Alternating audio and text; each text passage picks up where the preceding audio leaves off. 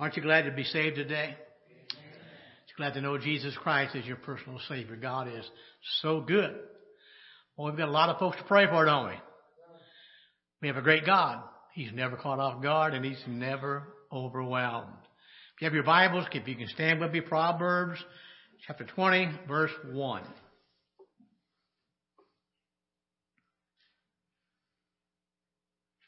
Proverbs 20, verse 1.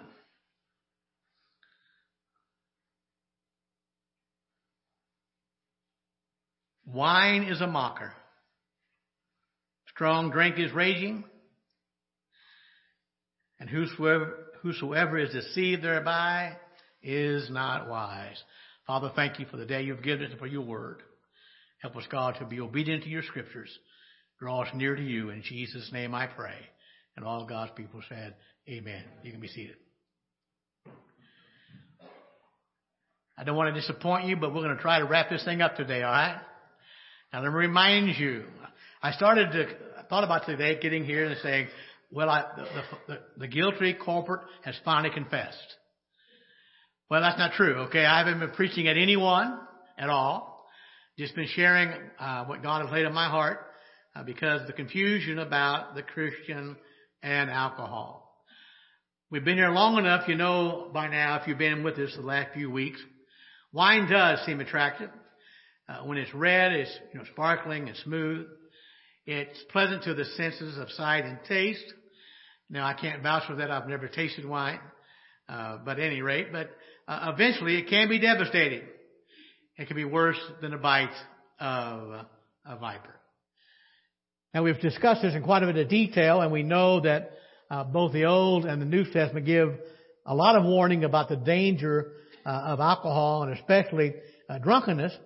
And even here in Proverbs, and we've taken several verses out of Proverbs, that is very clear of the warning and the sin of becoming drink with wine. And I find it interesting, and again, I want to repeat some of what I said before, but we are all guilty of trying to justify what we want to do, no matter what it is. And it's amazing to me the arguments that Christian people today, would put forth to condone the Christian it's okay to drink alcohol.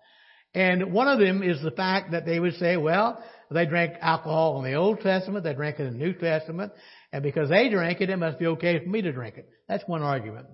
Another argument was, and we said this a week or so ago, that at the Last Supper, the Lord drank wine. We dealt with that. We won't do it again.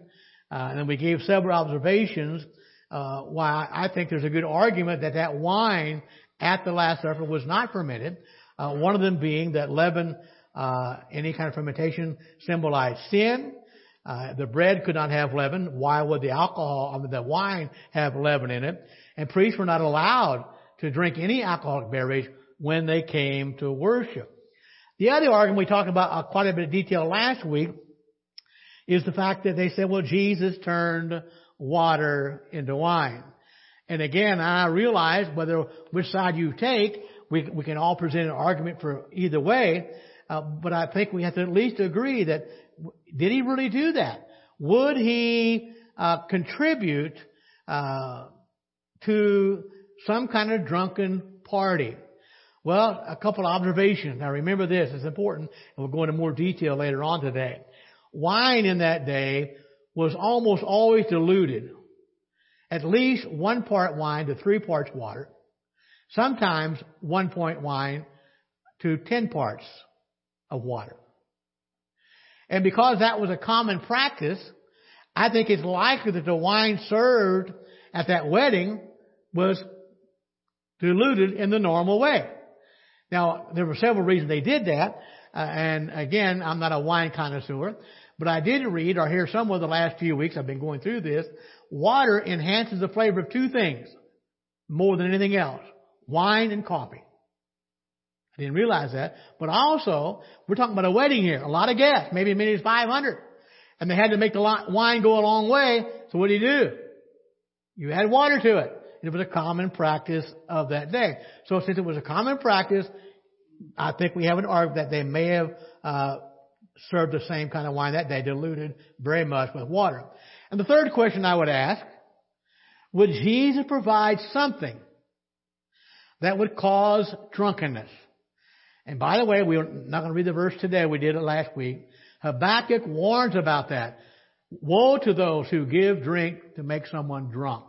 Would Jesus violate that warning? I submit to you, he would not have done that. So that being said, last week we ended up with a question. We didn't get there yet. What then if Jesus didn't turn that water into wine? Let me back up. He did turn it into wine.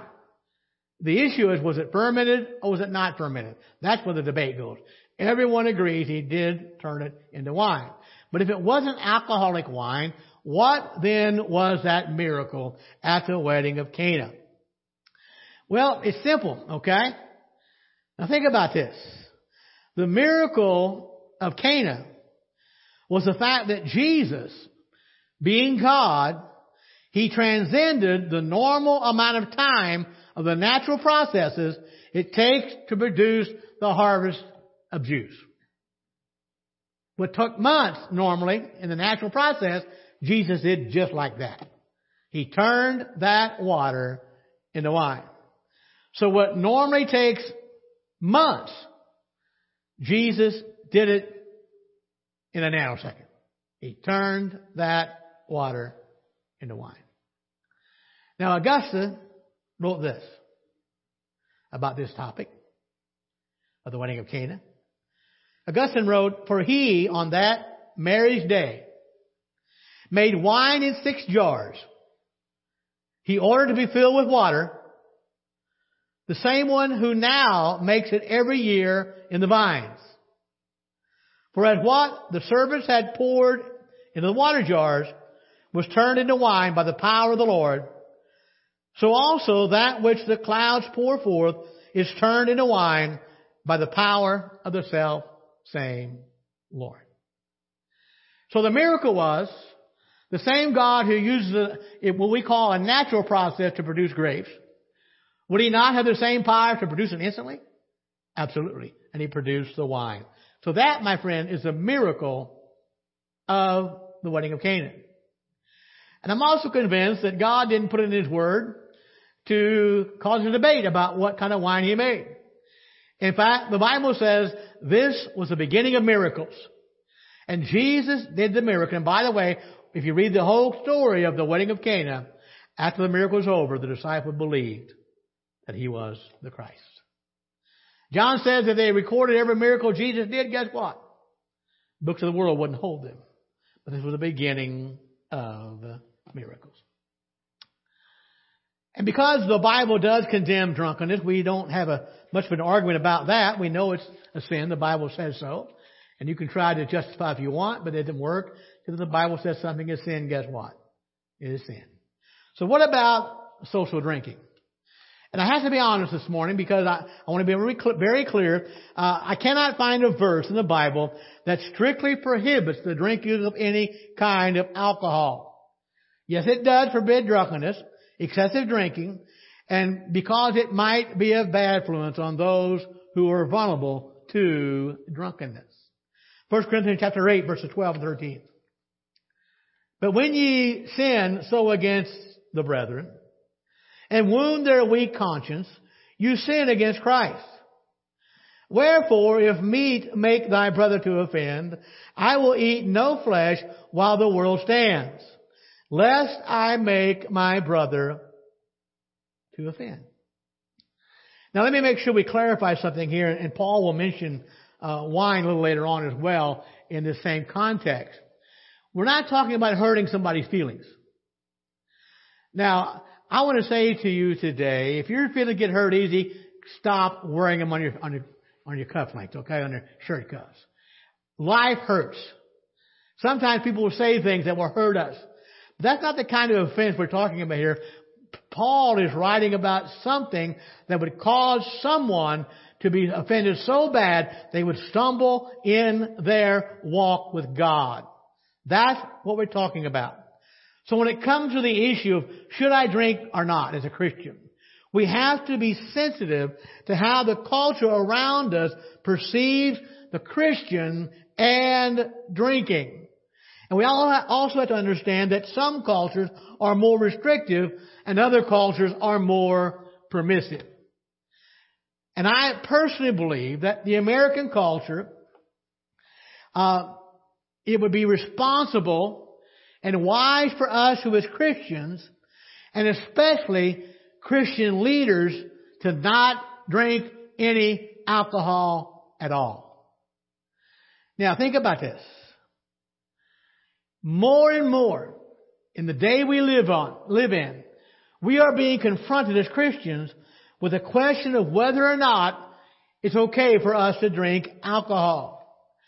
And we have to understand that this is an important question, but there are some very serious consequences to the answer of that question.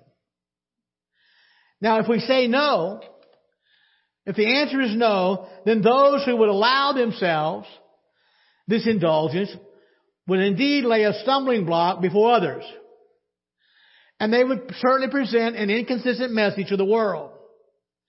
But also, I believe, they would fill the church with a dangerous leaven that would one day infiltrate the soundness of any local church.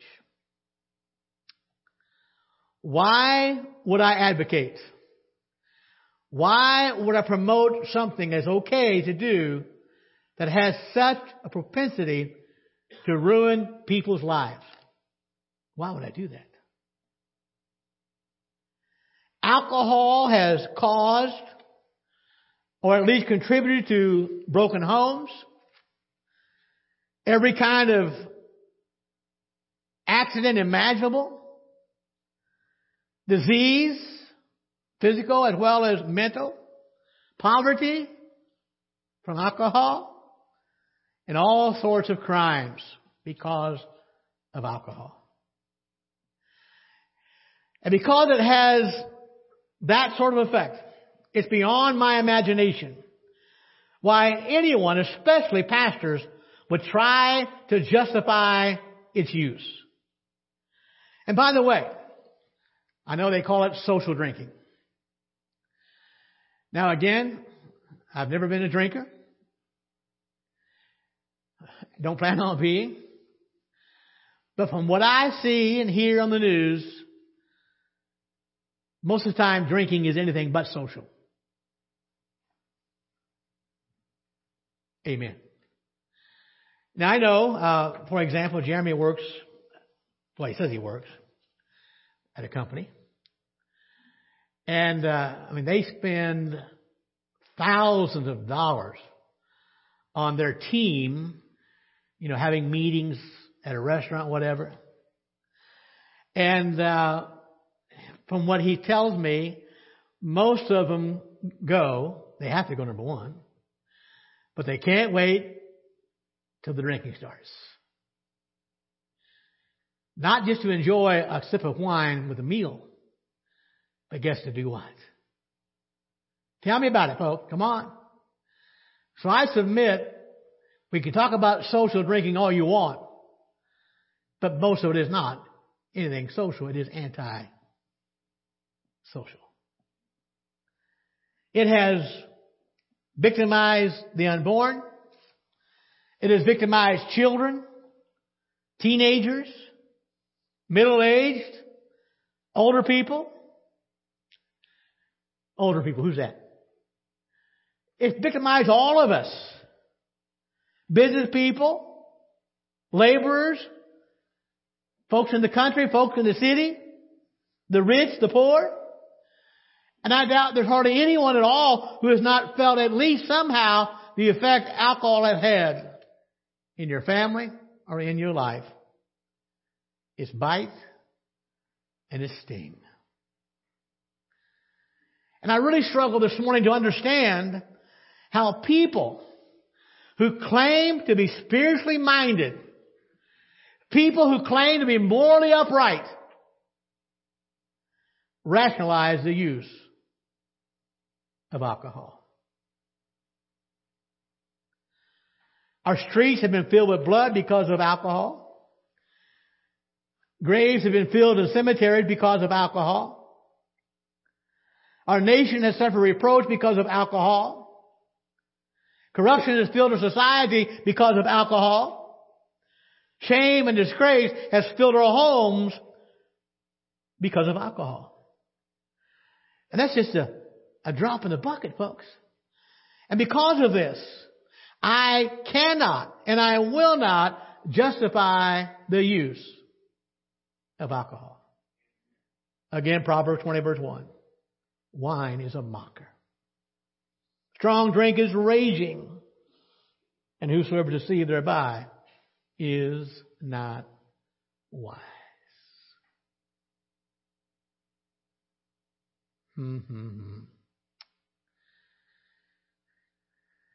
What went on in some churches on Super Bowl weekend was a slap in the face of God. Don't tell me they were pushing social drinking. Don't tell me they weren't trying to advocate. And folks, when the church presents something like that, we're in a bad situation. I think a church ought to strive to preach holiness, lives of separation, lives that are different than the lives of the world. But let's compare apples with apples.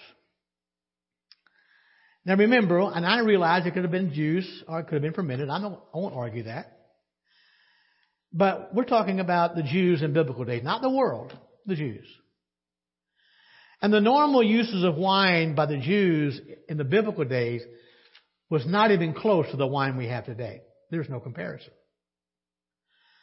Their wine could be grape juice, freshly squeezed. It could be grape juice preserved, juice from dried grapes, grape juice made from grape syrup and water, almost like a paste.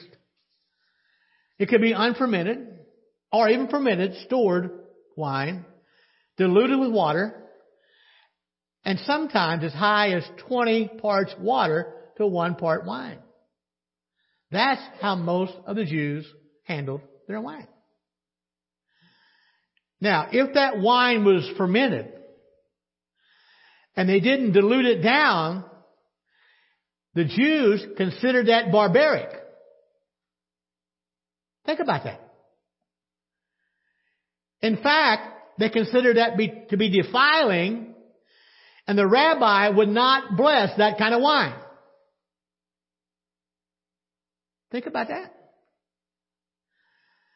So when I think about these facts, and then we're talking about biblical facts now of the Jews how they handled wine.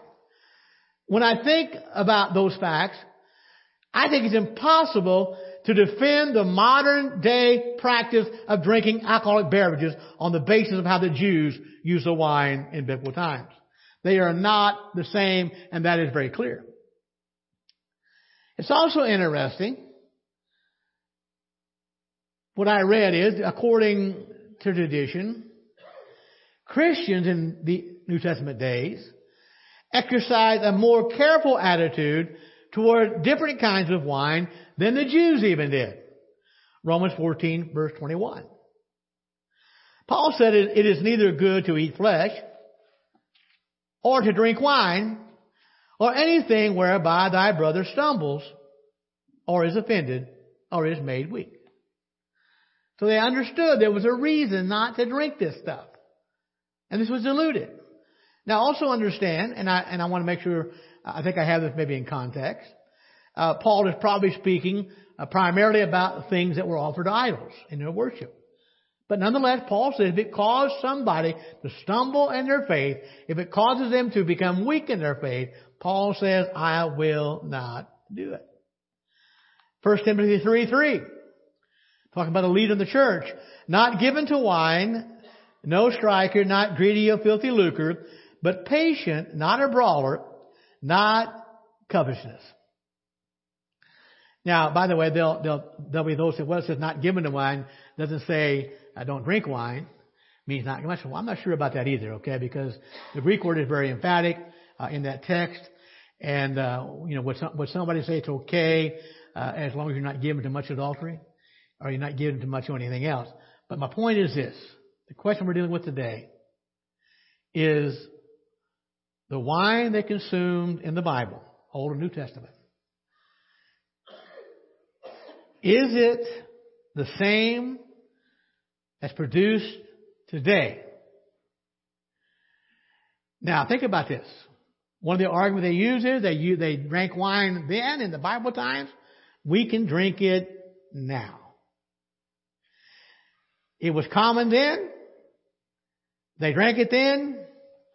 So I can drink it now. My question is that argument viable? Well, I want to remind you, when we talked about this a week or so ago in Sunday school, in Bible times, biblical times, they had slaves. So because they had slaves then, is it a viable argument that it's okay to have slaves now? Think about it.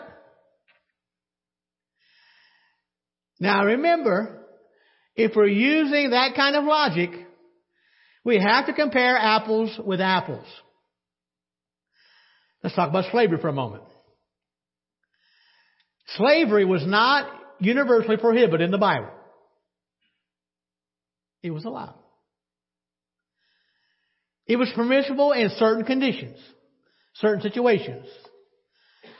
The slaves had to be regarded as full members of the community. They would receive the same rest periods. They'd get off for Christmas and Easter. No, they get the same holidays. If you got off, the slave got off. And they were treated in a humane way among the Jews, God's people.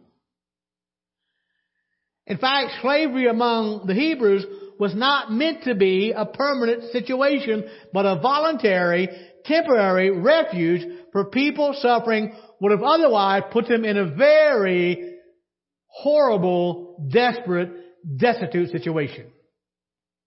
Exodus 21 verse 12.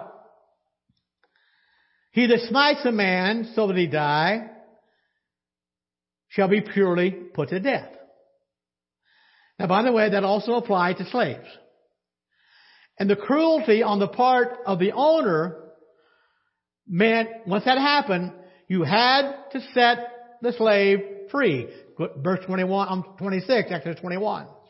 Verse 26 and 27. If a man smite the eye of a servant or the eye of his maid, that it perish, he shall let him go, free for his eye's sake. If a man smite out his maidservant's tooth, or his manservant's tooth or maidservant's tooth, he shall let him go free for his tooth's sake. So when we think about comparing apple with apples, and we're looking at Hebrew slavery was almost like a long-term labor contract among individuals. And it was less like the permanent exploitation that's characterized by slavery in our modern world. So slavery then was not like the slavery in our world today. Now what's interesting is, in Hebrew society, the female slave even had, in one sense, a lot more protection. And the main purpose for buying a female slave was so that she could become a wife of either the buyer or the buyer's son. Exodus 21 verses 8 and 9. If she pleases not her master who hath betrothed her to himself, he shall let her be redeemed to sell her to a strange nation. He shall have no power, seeing he hath dealt deceitfully with her. And if he have betrothed her to his son, he shall deal with her after the manner of daughters. So you purchase a slave, a female slave, in order for a wife or a wife for your son. But also notice, the Bible says you to treat her, this slave, like you treat your daughters. That's interesting. Is that how the modern world treats slaves? I don't think so.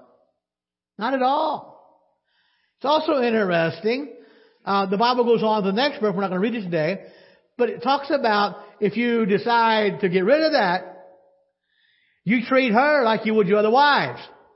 So she wasn't called a slave. She was considered a wife. And if you divorced her, you still had to give her clothing and food and make sure she's taken care of like you would any other wife. Again, comparison there. And if you didn't do that, you were to set her free. So I want to say today, the facts show us that slavery in our modern world doesn't even compare to slavery among the Jews in Bible times. I would dare say anybody in their right mind would hardly advocate slavery by capture, slavery by kidnapping, or slavery by any kind of human trafficking. So I ask you today, comparing apples with apples. We know that slavery in that day was not the same as today. So I ask again, what we know today is wine. What they were drinking in the Bible, is it the same, or is what we have today different? Now, I mentioned this last week. In Bible days, it wasn't safe to drink the water. It would make you sick. Deathly sick. And it wasn't safe to drink fermented wine because it would make you drunk. And that was a sin. So they would take some wine and purify the water to get rid of the bacteria. And they take some water to dilute the wine to make it less intoxicating. So wine was a necessity in that culture. And I submit to you today that what's going on in our world today doesn't even compare to that day. Doesn't even compare to that day. I think it was Jeremy. When he was in Wednesday night Bible study, real little, and Sister Barbara, our pastor's wife, asked him to sing a song. And I think he sang that song, Head to the Mountains. Bush. Now, I want to say, he never saw us drink Bush beer, but I remember that commercial, right, on TV. What's going on today doesn't compare to what was going on then. Wine is no longer a necessity in our culture. Today, there are multinational corporate production by the alcohol industry. It's marketed across the face of the world. And folks, I want to tell you, it's for a totally different purpose. I'm reminded of the Lay's potato chip commercial some years ago, when the man gave you a potato chip and said, "What? Bet you can't eat one." Those folks who produce and market it today, they are not trying to provide a necessary product. And I submit to you, they are not trying to provide a simple amenity to a meal. They want you to become addicted to it. Amen. They have a product with intoxicating power, and they produce it in massive quantities because they want to sell it in massive quantities. And they want you to buy it in massive quantities, and they want you to consume it. Do they know how destructive alcohol is? You bet your life they do. Now, I realize, and I watch the commercials, and a lot of times they'll put a note, "Please drink responsibly." Nothing wrong with that. Good advice. It makes you understand it is just a marketing ploy for one purpose and one purpose only. I Googled this past week to make sure my figures are up to date. But according to the statistics last year, there are over 25 million adults, that's over 12 years old, in America who are alcoholics. 25 million. Again, it destroys families. It destroys marriages. It destroys careers. And the list goes on and on and on and on. But in the Bible culture, the wine had such a low alcohol content and it was produced locally, and it was produced in limited supplies. But now there's an unlimited supply of alcohol produced. Now the alcohol produced has a very much higher content of alcohol. I read it anywhere from 40 to 75% of alcohol, depending on what it is. And so we're comparing apples to apples. In biblical days and modern days, when it comes to alcohol beverage, different amounts available, different alcohol content. They are not the same. So the term wine in the Old Testament times, in the ancient world, didn't mean wine as we understand it today. But again, as I said earlier, wine mixed with water. A lot of times they would take and boil that wine down, and they would make a paste out of it, and they would take that paste and they would make a wine out of that. But once it was boiled, it lost all of its intoxicating power. The alcohol was gone. Now, strong drink in the ancient world would probably be half and half, or even unmixed at all. And again, it was considered barbaric. The cultured person would not accept it because strong drink was not acceptable in that culture. One particular document called the Apostolic Tradition indicates that the early church followed this custom.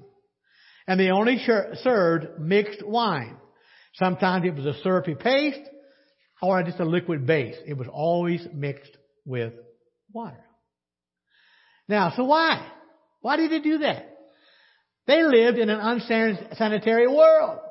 What did Paul tell Timothy? Take a little wine for your stomach's sake, for medicinal purposes. They lived in an unsanitary world. And the water needed purified, and they used the wine to do that. Now here's an interesting fact. Some would say, oh, wait a minute. Okay, they boiled it, which they did a lot of times, and then made a paste out of it. Then they'd mix it with water and make wine. Well, if the alcohol is gone, what good is it to purify? Has it lost its power? I'm glad you asked. Modern studies have shown it was not the alcohol that killed the bacteria, but again, it was boiled, produced paste. The alcohol would be gone. It was in the process of fermentation. When that wine was fermenting, there were malic and tartaric acids produced in that process. And scientists now have confirmed it wasn't the alcohol that purified, it were those two acids that purified the water. And boiling removed the alcohol, but it didn't remove those two key acids. I don't know. I could be wrong. I know I'm not. God knows what He's doing. God knew they needed that, and He provided that for them. So when we think about wine in that perspective, we think about wine with that background, it becomes a gift from God. A gift so that people could drink water.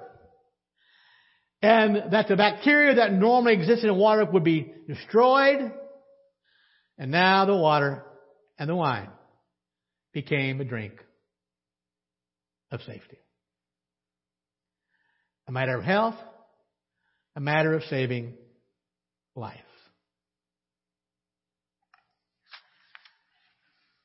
So can I show you a verse in the Bible where it says it's absolutely wrong to drink wine? No, I cannot. But my question is, why would you?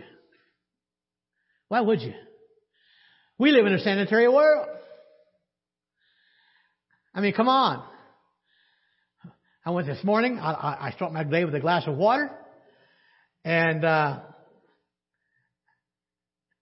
get my ice out of my refrigerator, push that button, slide it over a little bit, push it again, water comes out. And the water goes through a filter, but it goes through that. Now my filter doesn't work, it's about 2 years old, now I don't care. But it comes, those things are expensive. It comes to the tap, clear, I don't have to worry about it. How many glad for pure water, amen? We don't have to worry about it. But they did. So why? I don't need it. Why take the chance? I remember growing up, going to school, and my mother would give me some money for lunch. And there were some boys flipping nickels on the bus. Ever do that? And I don't know how, we did it. And I'd lose my lunch money. And, man, come lunchtime, I'd be hungry. And it dawned on me when I got older, I said, you know what? You better be careful there. You could become addicted to gambling. Now, I'm not saying I would have, but for some reason I saw a danger there. But I know this, if I never do it, I won't get addicted. And the same is true with alcohol. I don't need it. Jesus talked about that one time, about new wine. And he said, you know, you don't take new wine and put it in old bags. I hope we don't have any old bags here. But he wasn't talking about literally wine or grape juice. Now, he was using an illustration. They knew that. I mean, they put it in. They knew it would ferment, and that bag would have to swell. But if you put it in an old bag, it would swell, but it couldn't take it. It would burst, and the wine would be wasted. And he used a worldly illustration to teach us something about the new wine of the Holy Spirit. He said the Holy Spirit is also represented by wine. And Jesus says you cannot put the Holy Spirit in an old container. You've got to be made new first. Now, I know it happens simultaneously. But I don't know about you. If I'm going to drink, I'll choose to drink the new wine of the Holy Spirit. Because I don't want to take a chance. I don't need it for purification. I don't need it because the water doesn't make us sick anymore. But I do need that new wine. One of my favorite verses is in the book of Daniel, chapter 1, verse 8. The Bible says that Daniel purposed in his heart that he would not defile himself with a portion of the king's meat or the wine which he drank. Therefore he requested of the prince of the eunuchs that he might not defile himself. My challenge today for all of us is, let's dare to be a Daniel. Let's live holy, separate lives. Let's don't advocate anything that could cause harm and destroy families. I was listening to, I think it was John MacArthur a week or so ago about this topic. And he said somebody came to him and said, well, what about gluttony? It's a sin. There's no doubt about that. And John MacArthur said, I never heard anybody who drove off a cliff because they ate one too many tacos. But folks, alcohol is detrimental. Let's stand together.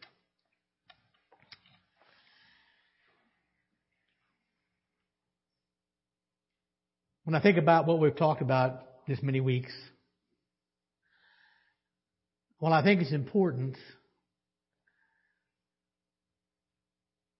I believe the crucial thing is whether or not you know Jesus Christ as your Savior. Because if you're not born again, no matter what you stop doing, you're not going to heaven. If you're not on the narrow road that Brother Rick sang about earlier, you're not going to heaven. But I'm convinced as Christians, we have to be honest with ourselves and honest before God and allow the Spirit of God to bring conviction in our lives where it's needed. And I would challenge anyone who's listening, even online this morning, if you've never received Jesus Christ as your Savior, you need to consider that. I'm not talking about joining a church. I'm not talking about being baptized. I'm talking about crying out to God, acknowledging that you are a sinner, repenting from your sins and saying, God, I'm going to turn around and walk a different direction. You need to do that today. And Christian, I ask you today, what kind of example are we setting for the lifestyle we choose to live? Let's pray. Father, thank you for your goodness and for your mercy. Thank you for your word. Thank you for the new wine of the Holy Spirit. Fill our lives today. We love you and we praise you. In Jesus' name we pray. Amen. Brother Rick, whenever you're ready, let's sing a verse or two of invitation this morning. I do hope you made a decision to follow Christ this morning. Thank you, Lord. Thank you, Jesus. Thank you, Father. Follow him today. Amen. Thank you, Lord. Thank you, Jesus.